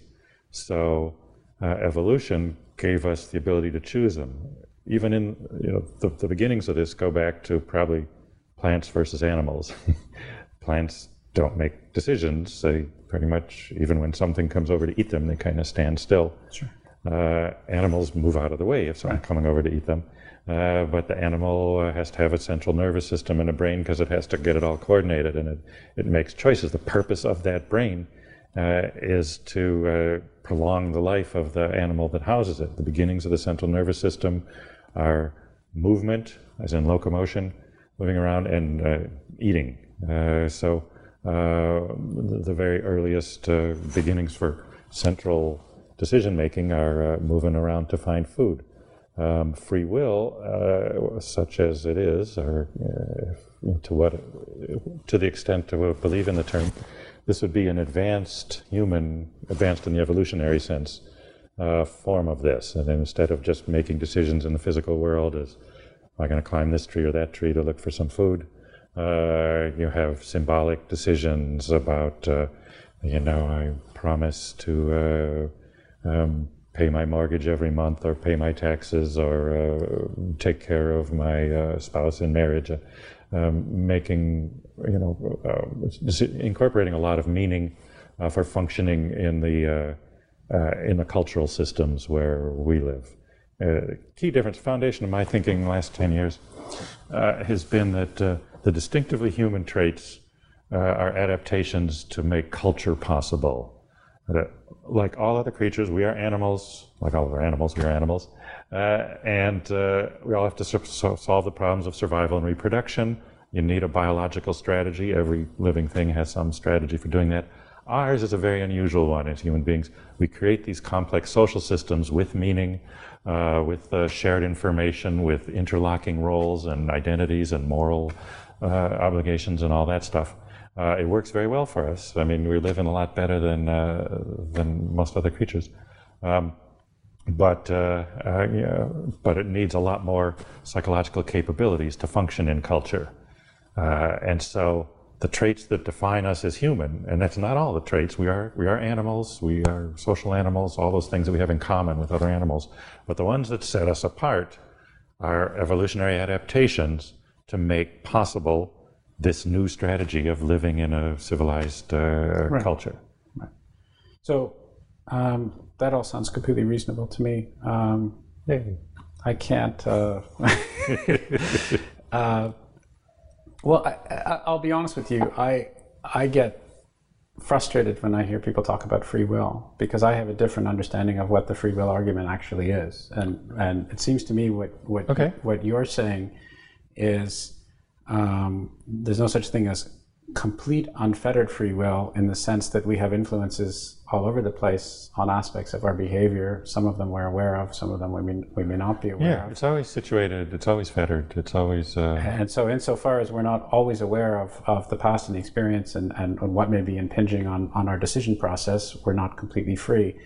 And that strikes me as yes, absolutely, 100%. I don't have any doubt about that. My understanding of the philosophical argument of free will, which people have been arguing about, is if there's a deterministic universe, and if there's materialism, and if we are material beings that act in accordance with a deterministic law, then at some level we have no choice in having evolved, complicated though it may be, from one state to another state. And as a result, everything that happens to us as material objects, just like this glass falling to the ground and so forth, can be predetermined, and you can map that onto brain states or whatever it is that you want to do, and then you're left with arguing that that everything we do is in accordance with some big algorithm in the sky, as it were, and thus our belief that we are acting, and this comes back to what we were saying before about what it is to be conscious in me and so forth, as a manifestation of all this other stuff. But my belief that when I'm going into a store and opting for that pair of shoes as opposed to that pair of shoes is actually predetermined by some super duper algorithm somewhere, and as a result I don't have free will. So that to me is the philosophical argument of free will, which is very different from what you were saying. Yeah. And I have I don't even have I'll say something even stronger. I find it impossible to believe anybody would argue with what you just said. Good. But Do people argue with what you said? I mean, it seems... Oh, that evolution for culture? Well, it's not a widely shared view, although when I bring it up, it does seem to persuade people. There's been a tendency, because in social psychology, the influence of evolutionary theory has been so strong, there's a lot of emphasis on being social animals and what we have in common with other animals. It's not nearly as much on what sets us apart and makes us different. So that's been one thing that I've been emphasizing. I see. So there's a sense of an evolutionary continuum, and why should we draw the line at humans in some ways? Is this well, it's more emphasis. They aren't thinking things down to the rigor of philosophers of having everything figured out. It's just we're social animals. So they talk about, why do we help other people? Well, we will help our close relatives more than our friends, and our friends more than strangers. Who would you run in to save in a burning building? Well, if it's your mother or your high school track coach, right. You'd go and get your mother. Unless you're on the clock. And so they say, well, look, we're just like other animals because they help kin. Right. But we need more attention to the fact that humans will help total strangers. We'll donate money to fight disease or reduce poverty, sure. or in other parts of the world with people who don't know us, who don't sure. look like us, who don't will never hear of us or be grateful. Also, as you say, I mean, look around you. Look at all the structures that have been built yes. by humans. Look at the yes. level of society. Look at the level of integration. Look at all the different nets all over yeah. the place. Look at the structures that have been built through cooperation and collaboration and culture and so forth. Yeah. Now, returning to the free will debate, I've been listening to the arguments for a couple of years. There are actually three different arguments I think people are having. One is causality. Some people think determinism is just causality, and that free will means that there's some kind of exemption from causality. And that, I don't really find that all that persuasive. To me, free will would just be, there's so many different kinds of causes already. Let's just be another kind of cause. There's no exemption from causality. The second is the reductionism. Can everything at a high level be explained by what happens at a lower level? Are we just biological organisms with brains, which are in turn just chemical reactions, which are in turn just physical processes of atoms and molecules? And on that, I think the weight of scientific opinion is the answer is no, that at each level new kinds of causes come into play, that you want to study love at the level of gravity and between electrons and... no, it's an attractive force gravity. All the interesting stuff disappears as you get down to those lower levels, and they are influenced by them and swayed, and they have to work through them.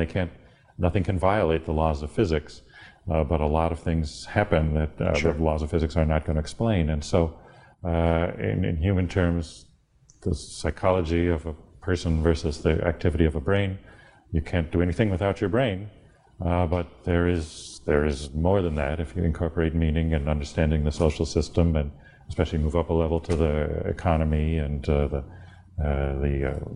legal structure of the United States and the political unity. That's not all in the brain. The brain is helping your body participate in that. So reductionism is the second, and I'm against that in that sense. And the third one is the original meaning of determinism, which is there's only one possible future. That's the predestination debate. To me, if you embrace that, then that is incompatible with free will. But I think the idea is backward. The way people want to argue it is that somehow there has to be something in you that can create different possible outcomes out there. But I think that's backwards. I think the outcomes, the different possibilities are already out there, and so nature gave us the capacity to choose among them. Just like I said with the beginning of the small animal, could choose to go this way or that way so as to get food better. One thing I've been doing research on recently is how people think about the future, and determinism would be completely useless. To tell people when you go to choose what you're going to have for dinner tomorrow, or who you're going to marry, or who's going to be on your next show, to tell you, well, it's actually inevitable. It's been determined since the Big Bang. that doesn't help you at all. Sure. You still have to make the decision. And the fact is that the future presents itself as a matrix of possibilities, some constraints and dangers and opportunities and other things. But these things are possible, but not definite. And that's why we have an agent inside us to make choices to try to produce the outcome that's better for us than the outcome that's worse for us. So that, again, is there in the squirrels and dogs and so on, but in the human being that's processing meaning in the sense of morality and economics and cultural symbolism and legal obligations and all these other things. That is the 2.0 version of the simple the chipmunk choosing whether to run up this tree or that tree. Tell me a little bit more about the research into the future that you're thinking about now, that you just alluded to. What specifically are you imagining, and what sort of experiments might you do? Well, it started with my friend Marty Seligman was writing an essay. He said, psychology tends to explain behavior based on what happened in the past. But when I do stuff, I do it based on the future. The big traditional theories in psychology were the Freudian psychoanalysis, which is your adult self as a product of what happened in your childhood experiences, and then the reinforcement history, the rats learning, and so on. So those are both what you're doing now as a result of the past. But he said, no, there's really a lot more emphasis on the future. And so I got interested in this, and we wrote a paper with a couple of philosophers, and then he managed to get a big grant to support other research there. So we've been... This grant has actually arrived. This grant is not in the future. The grant has actually arrived. Some of it lies in the future and some in the past. So we are conducting studies. We didn't know how much people think about the future and so on. So we've just done this giant study where people actually used their cell phones, but it was like a beeper. Every so often it would beep. And they'd have to stop and say, okay, what were you thinking about just when the beep went off? What was the last thought you had? And then was it about past, present, future, or none of the above, or all of the above? So to get a sense of how preoccupied people are about the future, or how much they're thinking about the future, is this? We wanted to learn, and what correlates with it, and so forth. And we've been struggling to analyze and get a ton of data with sure. This. But for example, emotion in terms of happiness is highest when you're focused in the present. You feel the nicest. The more you move into the past or the future, the worse you feel. Meaning is the other way around. Meaning is higher into the past and future, and meaning in particular connects across time. Okay, hold on. I lost you. Meaningful thoughts. So tell me what you mean by meaning and so the we past had people rate how meaningful were your thoughts when the buzzer went off. And so their thoughts that are based in the past and the future are higher. Are rated as higher in meaning. It was more meaningful. I see. And especially when they checked 2 or 3 of the, if they checked all 3, the highest, most meaningful thoughts on average were the ones where they checked past and present and future.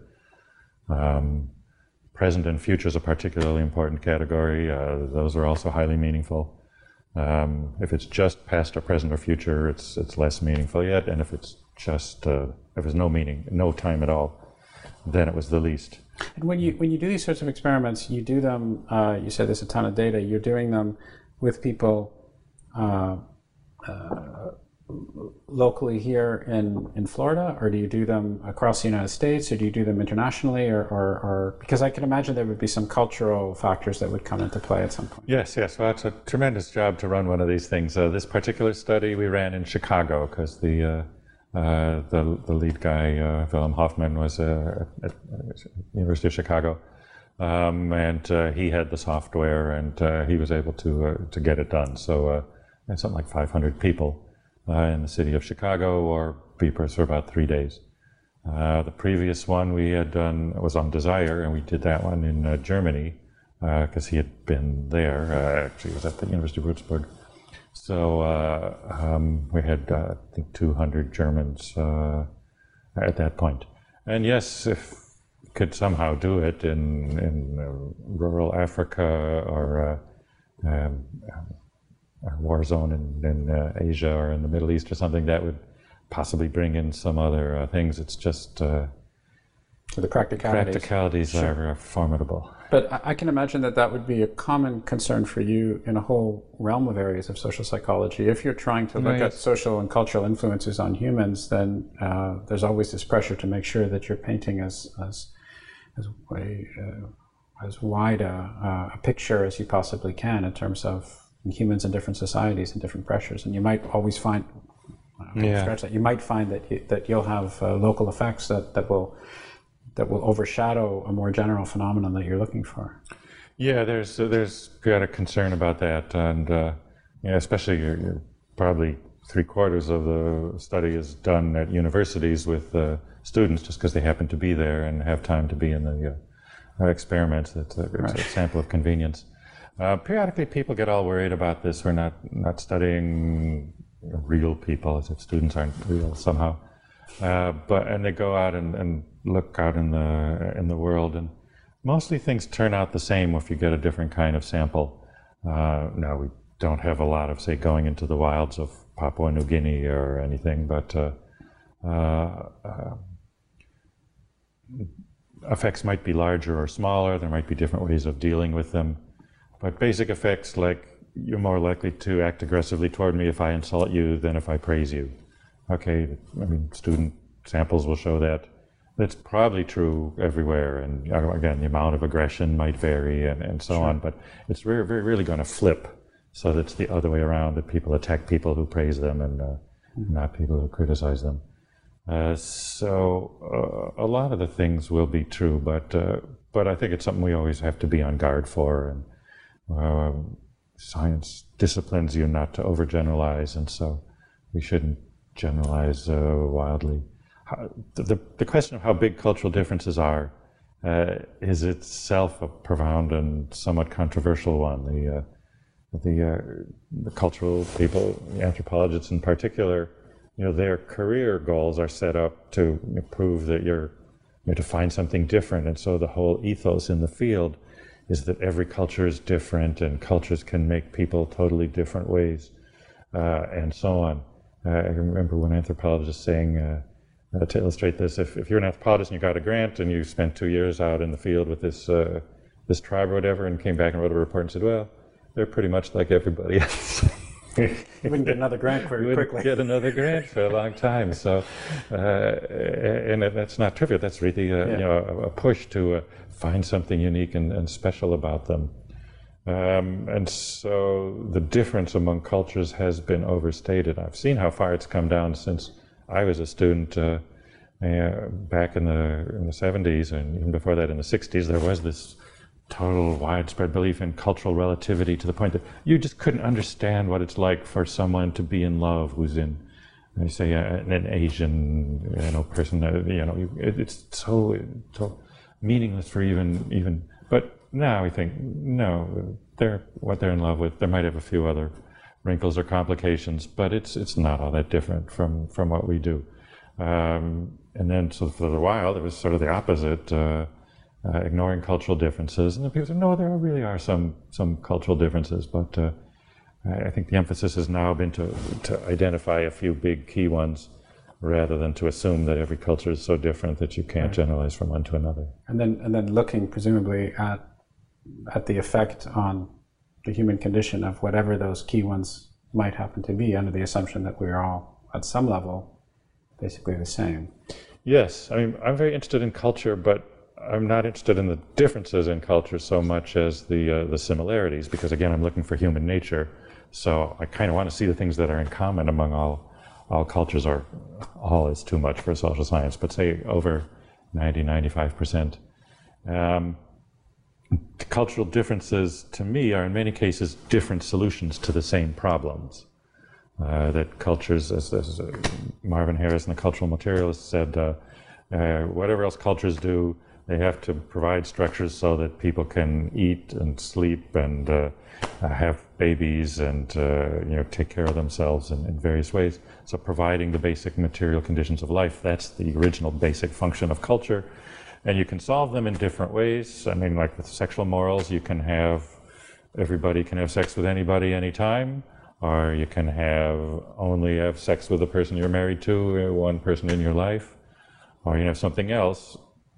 There's no perfect system, but it helps to have everybody kind of be in the same, agreeing on the same values. That once the culture disagrees about its values, it's harder to get things done. Even with something as simple as cars, you can drive on the right, you can drive on the left. It doesn't matter as long as everyone else is doing the same thing. So the agreement, in a way, matters more. And so, yes, there are cultural differences as to whether people drive on the right or drive on the left. But there are different solutions to the same problem. If I could ask you to present me with 3 questions that are particularly bothering you. If I were an omniscient being and I could answer any questions, scientific questions that you might have, what would they be? I stopped believing in omniscient beings, so I'm not omniscient, so you're in luck. My list has lapsed. So what would I most like to know now? Well, I would like to learn the relationship of mind to body, and some of the things we talked about with willpower and how is it tied into glucose and adenosine and other processes there. How ultimately does inanimate activity of chemicals in the brain produce the subjective experience of consciousness? So that would be one I'd like to know.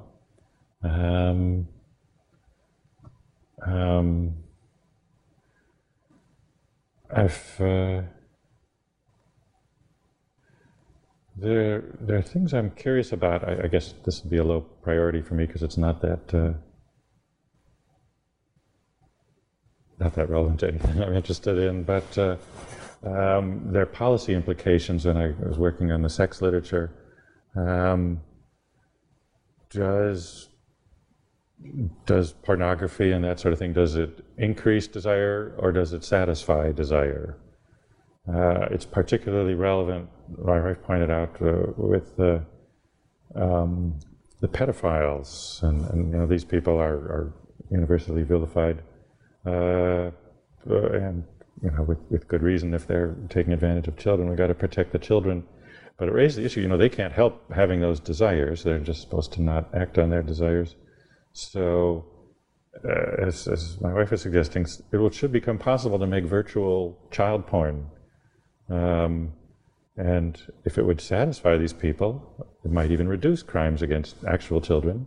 On the other hand, if it increases the desire, then it would increase crimes against children and make it worse. And that, I just don't know the answer to, and I'd be curious to know. It would be better for society to know that one way or the other. And let's see, my third one. I don't know. I'd like to have a good account of the emergence of social organization up through and including economic and political organization. There's some very impressive books on that I've been reading, but it's a big problem, to put it all together, figure out how that happens. So I would like to get a grasp on that. How does, in a sense, that's what goes down to the very beginnings of how we got chemistry from physics, is that matter lends itself to organization. So this is a level of emergent structure at the socio-political level. How does emergence happen? Yeah, at the higher levels. Well, I'd like to understand the emergence per se. Is how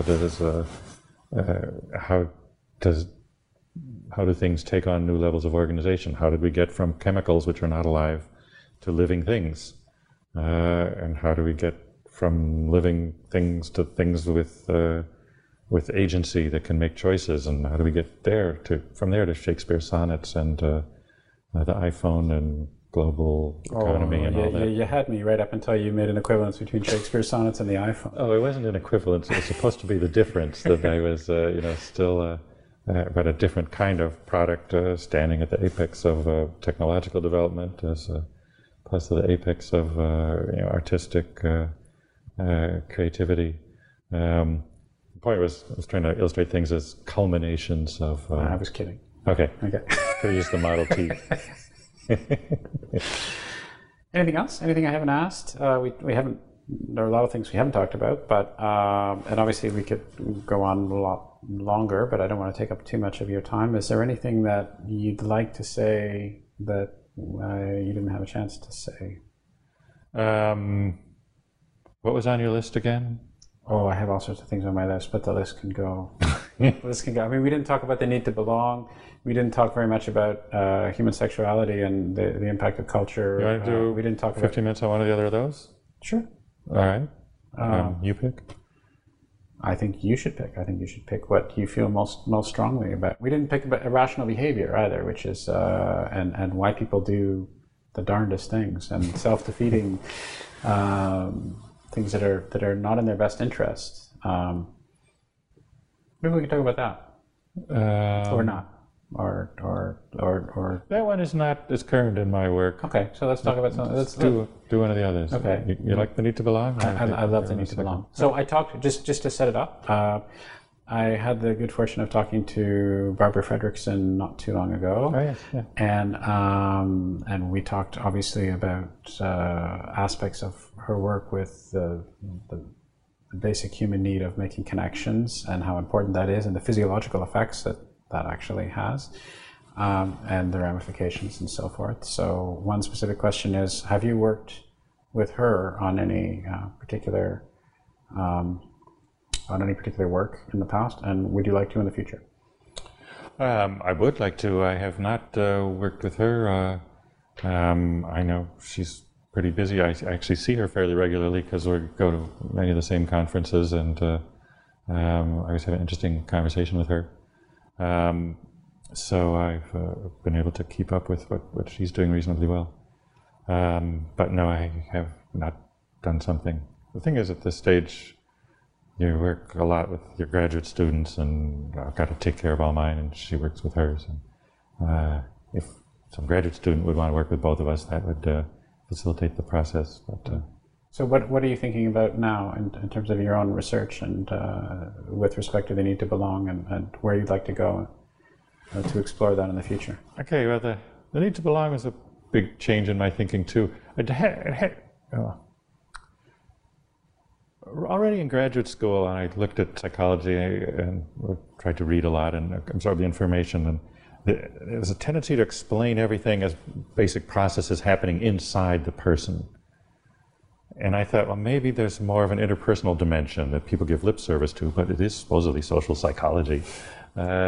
So I remember there were a lot of discussions that people are concerned about their self-esteem and how they'll react to failure or criticism or success, as it depends on concern with their self-esteem. I remember ended up being my dissertation. I said, well, maybe people are a little concerned with that, but they're probably a lot more concerned with how other people esteem them. And so we gave people praise or criticism either confidentially or publicly, that other people are going to meet somebody who had read this and so on. The effect on the self-esteem should be the same. It's, what it tells you about yourself was identical. It was the same printout, but boy, they reacted much more if somebody else knew about it. So I've sort of been a bit of a contrarian in social psychology, saying we need to be more social. After that time, indeed, social psychology went a lot more inside the single mind. With most of psychology is now done. Social psychologists, most of social psychology is now done by having someone sit at a computer and make ratings. So it seems like a very solitary activity. That's ironic. Yes, it is ironic. So I've been on this campaign to say, people relate to others. A lot of things are much more interpersonal than we've assumed. And there's the idea that, well, okay, people interact, but what they do and say to each other is a product of all the things going on inside them. And I try to turn it around and say, inner processes serve interpersonal functions, that what's going on inside you is there to facilitate relating to others. Basically, nature doesn't care what's going on inside you, what your self-esteem is, or how happy you are, or anything like that. It doesn't have any clear effect on your survival or reproduction, but what other people think of you, that is crucial. That for species like ours, if others don't accept you, you're not going to survive, let alone reproduce. So I remember hearing some psychologists talking about the idea that the fear of death is the most important motivation. That's what drives people. It goes back to Ernest Becker and The Denial of Death, a Pulitzer Prize-winning book in the 60s, arguing humans are the only creatures who know our mortality. And these social psychologists had done some experiments and so on. They were developing this big theory. And they were saying anxiety is really all about death. And I was listening and saying, I don't know that anxiety is really all about death. I don't have much anxiety, but it's not over that I'm going to die. It's that, what if my girlfriend would dump me or something like that.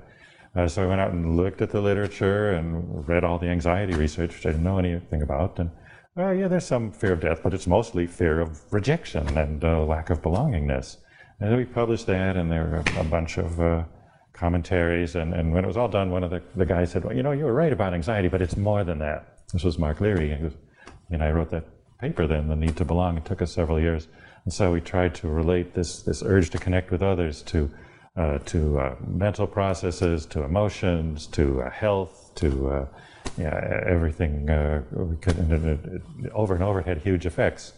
So that paper has now been cited in the scientific literature something like 8,000 different times. It's had a real big impact on people. It wasn't like we discovered something new that people want to be with others, but it had always been sort of the background of all the theories of human nature. And we said, no, this should be a central thing. That it's a very strong motivation. It's one of the most fundamental things. That's why rejection is bad. Why people have anxiety about that.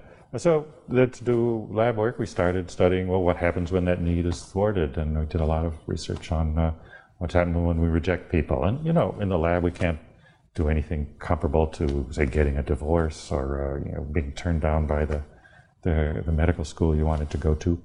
But people react very strongly, even to slight, being rejected by somebody they just met in the lab and talked to for a few minutes, and then the person doesn't want to interact with you anymore. And, that produce big effects on cognition.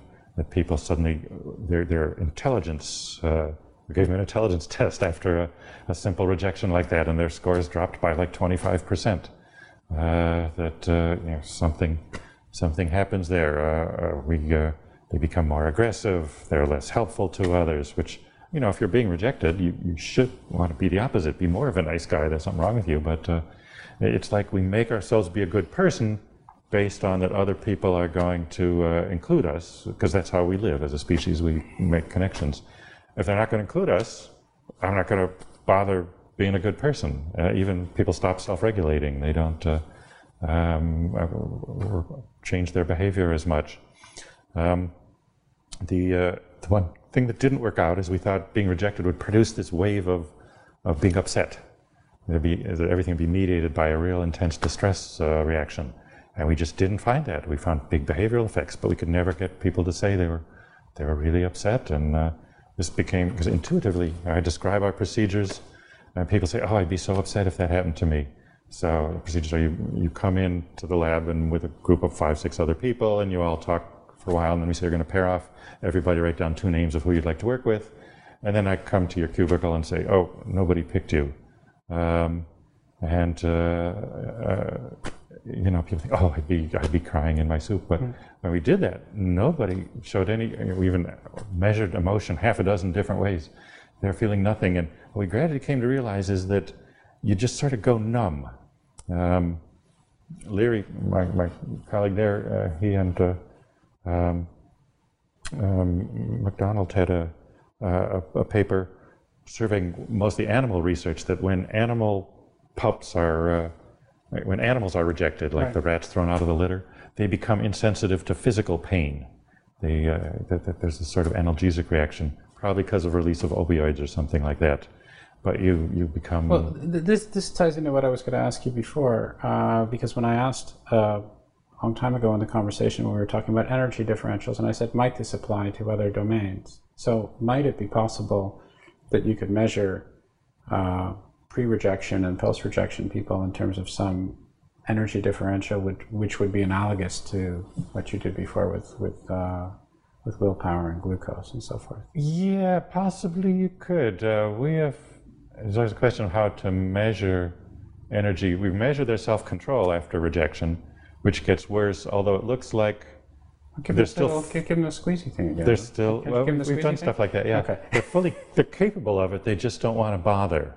If you give them a reason to, then they will do fine. It's not like it really takes something out of them, but then it's complicated. Others can still suck it up to and do well.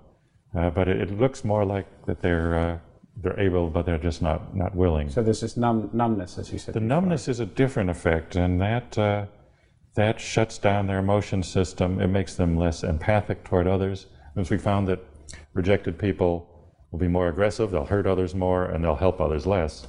And that's probably because they just don't empathize, they don't feel the other's pain, and they don't realize that their emotion system is shut down. We had there's this thing called affective forecasting, which is, can people predict their future emotional reactions? And they tend to predict a much bigger reaction than they actually will have. You can do that with like football games, like the football game next month. How happy will you be if your team wins, and how unhappy if they lose? So we tried that after rejection, and sure enough, they didn't care. They were everybody else said, "Oh no, I'll be so happy we win this game, and if we lose, it'll be like on a 7-point scale, it'll be a 1, the worst thing I can imagine." Just hard to believe in itself. But no, and the rejected people on the 7-point scale, they're like maybe a 3 if we lose. Is this correlated across ages as well? I could imagine that people who were older, who had to face rejection more times, would have some of the numbness maybe diminish, as opposed to some younger people. Yeah, that I don't know. We haven't gotten older people in for that one. That's more difficult. When we were doing this with the pain sensitivity measure, you had to give people pain too, because we replicated the effect that sure enough when you're rejected, you just don't feel the pain. Oh, really? Physically? Physical pain, yeah. Really? We put a little thing that squeezes their finger, and it gradually squeezes harder and harder. And you say once when it starts to hurt, and you say again when you need it to stop, that it's hurting too much. And both of those came way later after they'd been rejected, as opposed to accepted or neutral control. Rejection somehow just made the pain not bother you for a much longer time. So maybe that could be used for medicinal purposes. Maybe people could use it as an anesthetic. They just reject people instead of having... What it did actually lead to Nathan Dual, my student. He came to me and said, well, does that mean if we gave people aspirin as a painkiller that they would be less bothered by rejection? And this seemed to me like the craziest idea, but he had several other things work, and I built up some credibility. So I said, go ahead and try it. I'll give you the $1,000 for whatever we need for pills and whatnot. So I did it, and damn, it worked. That people were less bothered by rejections. In everyday life, we sort of had them keep a diary for a couple of weeks of, did you have hurt feelings today? Because hurt feelings is something people will say before they're actually expressing emotional distress. The placebo group, it stayed high, that they had some hurt feelings all along. The people who were taking acetaminophen, Tylenol, every day, after about the 9th day, they were having a significant drop in hurt feelings, and went on to do lab studies. He had another one. He's gone on to do more work on this. He's at University of Kentucky. He found it was tracking loneliness in a large sample of students across the year, and not having people talk to you tends to make you lonely, except, he said, for the chronic marijuana smokers. He didn't know why that did it. He went and looked up the molecule, which is fairly similar to the acetaminophen. And I know California gives medical marijuana for pain relief, and apparently it works. It works for social pain, I guess, as they call it as well. So again, there's this physiological, psychological link that's so strong. Yes. It's just manifesting in a different way this time. Manifesting in a different way, yeah. Yep, we found both psychological and physiological effects. So rejection, again, goes to the core of what we're all about. Is you don't need everybody to love you, but you need some people to like you. Yeah. Well, that was great. All right. Thank you very much. Thank you. Right? Okay. That was great. Good. That was a lot of fun. All right. I think so too. I hope you enjoyed this reformatted podcast. As mentioned at the outset, this conversation is also available both as an individual ebook and as part of the ebook and paperback Conversations about Social Psychology, along with separate discussions with Carol Dweck, Barbara Fredrickson, Janko Tipsarevic, and Philip Zimbardo. Those interested in more information about Ideas Roadshow are directed to ideasroadshow.com, while those who are curious about me and other projects I'm involved in are recommended to visit howardburton.com. Thanks very much for listening, and I hope you'll tune into another Ideas Roadshow podcast on the New Books Network soon. We release a new one each Wednesday.